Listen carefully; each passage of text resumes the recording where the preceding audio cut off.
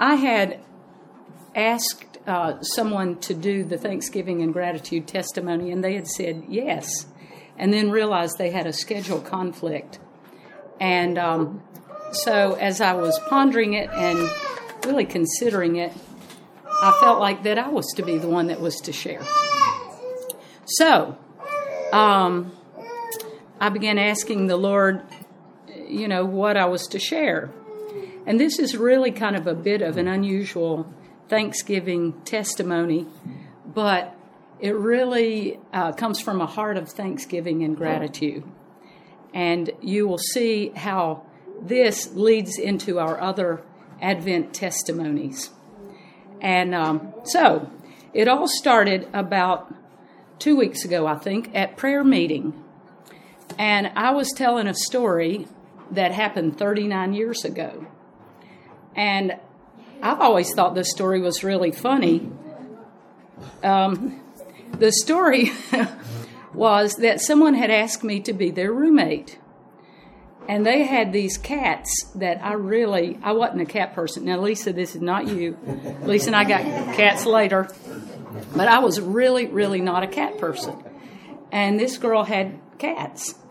And I didn't know how to tell her, no, I don't want to be your roommate because of your cats, because she really loved the cats. All right. So instead of just coming out and saying, I don't want to be your roommate because I don't like cats, I thought that would really hurt her feelings. I said, well, I have a dog. Well, I did have a dog, but it was stuffed. It was a stuffed dog. But I didn't tell her it was a stuffed dog. Okay, I just said I had a dog, and I didn't think anything more about it. Until 39 years later. No, until it was probably a year or two later. This girl said, "Why didn't you tell me it was a stuffed dog?" And I said, well, you didn't ask, And so I was telling that, and I showed him the dog on the prayer meeting. And Bill said, Mary, that was really kind of deceptive. And I was being gentle. He was being very gentle. And it hit me like a brick. It was like, that really was deceptive. And I said, you're right. I did. I said, you're right. I had never seen it as deception. But it was. I mean, it was. And I think so many times there are things in our lives that we see one way because of the lens that we have. Maybe the way we were raised, maybe whatever. We see it one way, and God sees it another way. And then we have somebody that speaks truth into it. So that really shook me. And I thought, well, why would I have communicated in that way? And the reality was I didn't know how to communicate. I didn't know how to speak the truth in love without really hurting someone's feelings. So sometimes I just would either say nothing or I didn't tell the whole truth. And when you don't tell the whole truth, that's a lie. And lying is deception. So, as I began, I don't like that word, deception. And I don't like to say I was deceptive. I don't like that. But I've thought so many times, Bill, about you, and maybe y'all have heard the story that Bill, when he was a young boy, singing Amazing Grace, would sing, Amazing Grace, how sweet the sound that saved a like me. And he wouldn't say wretch. I better help you, Bill. Well, there are a lot of people that can help us, but we got to see that, own it, and say it. And so when I was getting hold of this deceptive thing, I thought, oh my goodness, where else in my life have I been deceptive? Well, when the Lord wants to bring light to something, He has a way to bring light to something. And so these past 2 weeks I feel like I've gone through heart surgery, because He's shown me different places and times in my life when I was deceptive. And I began looking at the life of Jacob. And Jacob, of course, was called the deceiver. Now, I really don't want to be called the deceiver, but in reality, if you're deceptive, then you're a deceiver. And I don't think every area of my life has been that way, but there have been some areas of my life that were that way, maybe patterns that I learned. So as I was looking at Jacob, who was known as the deceiver, one of the things I found, it said he tried to control life and depend upon himself and not God. Now, sometimes, I deceived because I wanted to look better than I really was. Or I didn't want to look as bad as I really was. Or I didn't know what to say. So over the course of the years of my life, the Lord has gotten hold of that without me even really ever calling it deception. And He's done a transforming work. It's easier sometimes not to say anything than to confront or be confronted. And we can hide. I know as I was a little girl, and I think my sister was on the phone. I don't know if she's still on the call, but I was the third of 3 girls, and both of my sisters were older than I was, and I came from parents who were of the generation that children are seen and not heard. And that was the case. I mean, it really was the case. I would go places and Mother would say things like, "You need to entertain yourself." Well, we didn't have computers. We didn't have any of that kind of thing. So I entertained myself. I would listen. I really listened a lot. But there were times that I didn't have a voice. So I didn't know how to have a voice, really. And it's taken all of these years to have a voice, but it would be God's voice, not just Mary's voice. And Him redeeming that and breaking this whole thing, like, with Jacob,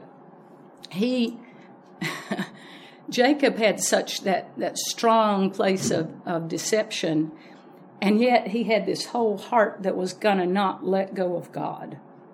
And they wrestled. And Jacob's hip had to be put out of socket. Now, I'm not walking like this, thank you, Jesus. But I've certainly had to be broken in regard to deception and taught or retaught how to not just try to control my life or get my own voice, but to let Him control my life as I would depend on Him. And when you sang that song, "You give life, you are love, you bring light to the darkness." See, things like deception or wretch or anything like that, they like to hide. Things in our lives like to hide. So we're not even ashamed, guilt, all kind of things like to hide in the darkness. But you give life, you bring light to the darkness. And that Wednesday night, He did to that particular area. And these past 2 weeks, He has. And every time that He's shown me a situation that I was deceptive, it's like, "Oh, Lord, please forgive me." And so the cure, the answer is not that we have to continue to walk in deception or whatever it is in our lives. When He brings light, then He's giving us this merciful opportunity to repent. And we don't have to hide. We don't have to pretend. We don't have to do any of those things. Because then that next line that you sang that says, "You give hope. You restore every heart that is broken." And that's the real key because he is so great. Great are you, Lord. And so I this week watched an episode of The Chosen about Nathaniel. And Nathaniel was a man that had no guile, no deception.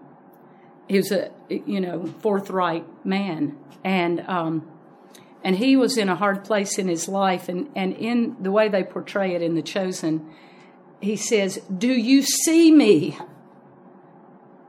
Do you see me?" And he does. He not only sees us, but he sees everything about us, past, present, future. He sees everything. And he loves enough, and he's great enough to restore every heart that is broken and to redeem. And later on in that episode, there's a thing about Matthew, and Matthew's talking to Philip, and Matthew said, "I was a tax collector." And Philip in the show says, "I was something else too." And he said, "Once I met the Messiah, am is all that matters." So,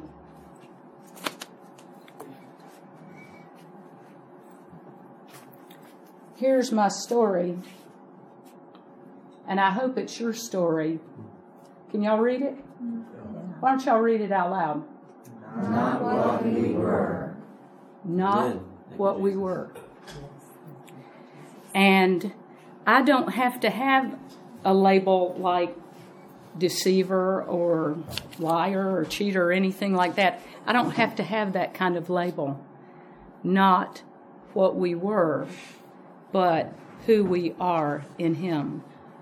And other people, and myself included, we don't have to define ourselves by what we were, because we're not what we were or who we were. So, sometimes when we make a mistake and want to cover it up or hide it, we get tested on, are we really not who we were? Is that area, has God really redeemed that area?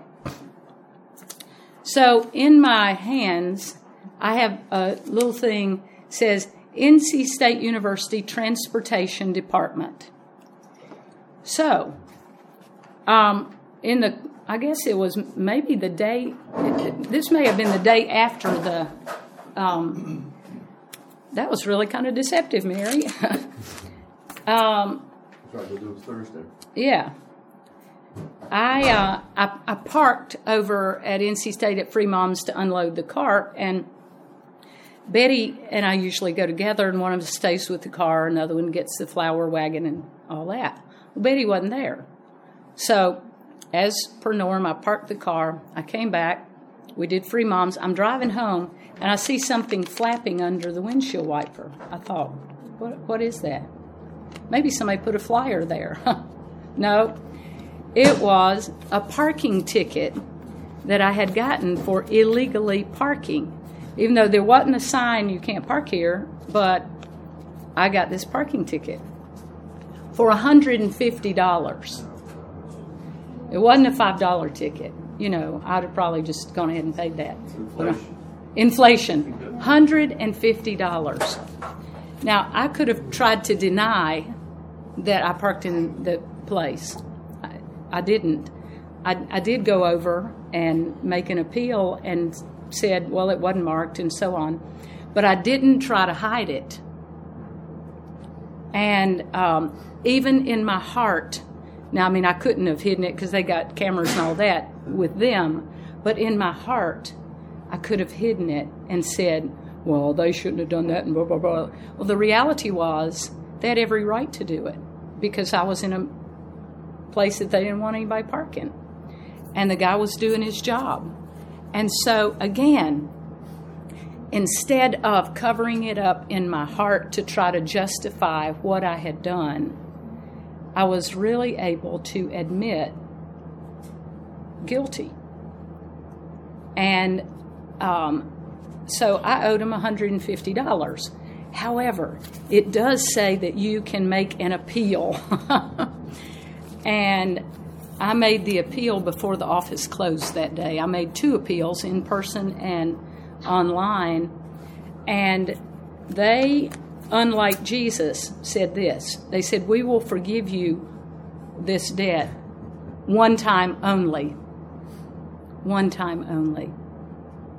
I'm so grateful he is not a one time only. Because, many years ago, not just 39, but many years before that, as the Lord showed me a number of instances in my life, he has forgiven me many, many times as he's been teaching and redirecting that whole deceptive thing, bringing things that were in darkness into light because of the truth. So the thanksgiving and gratitude is this.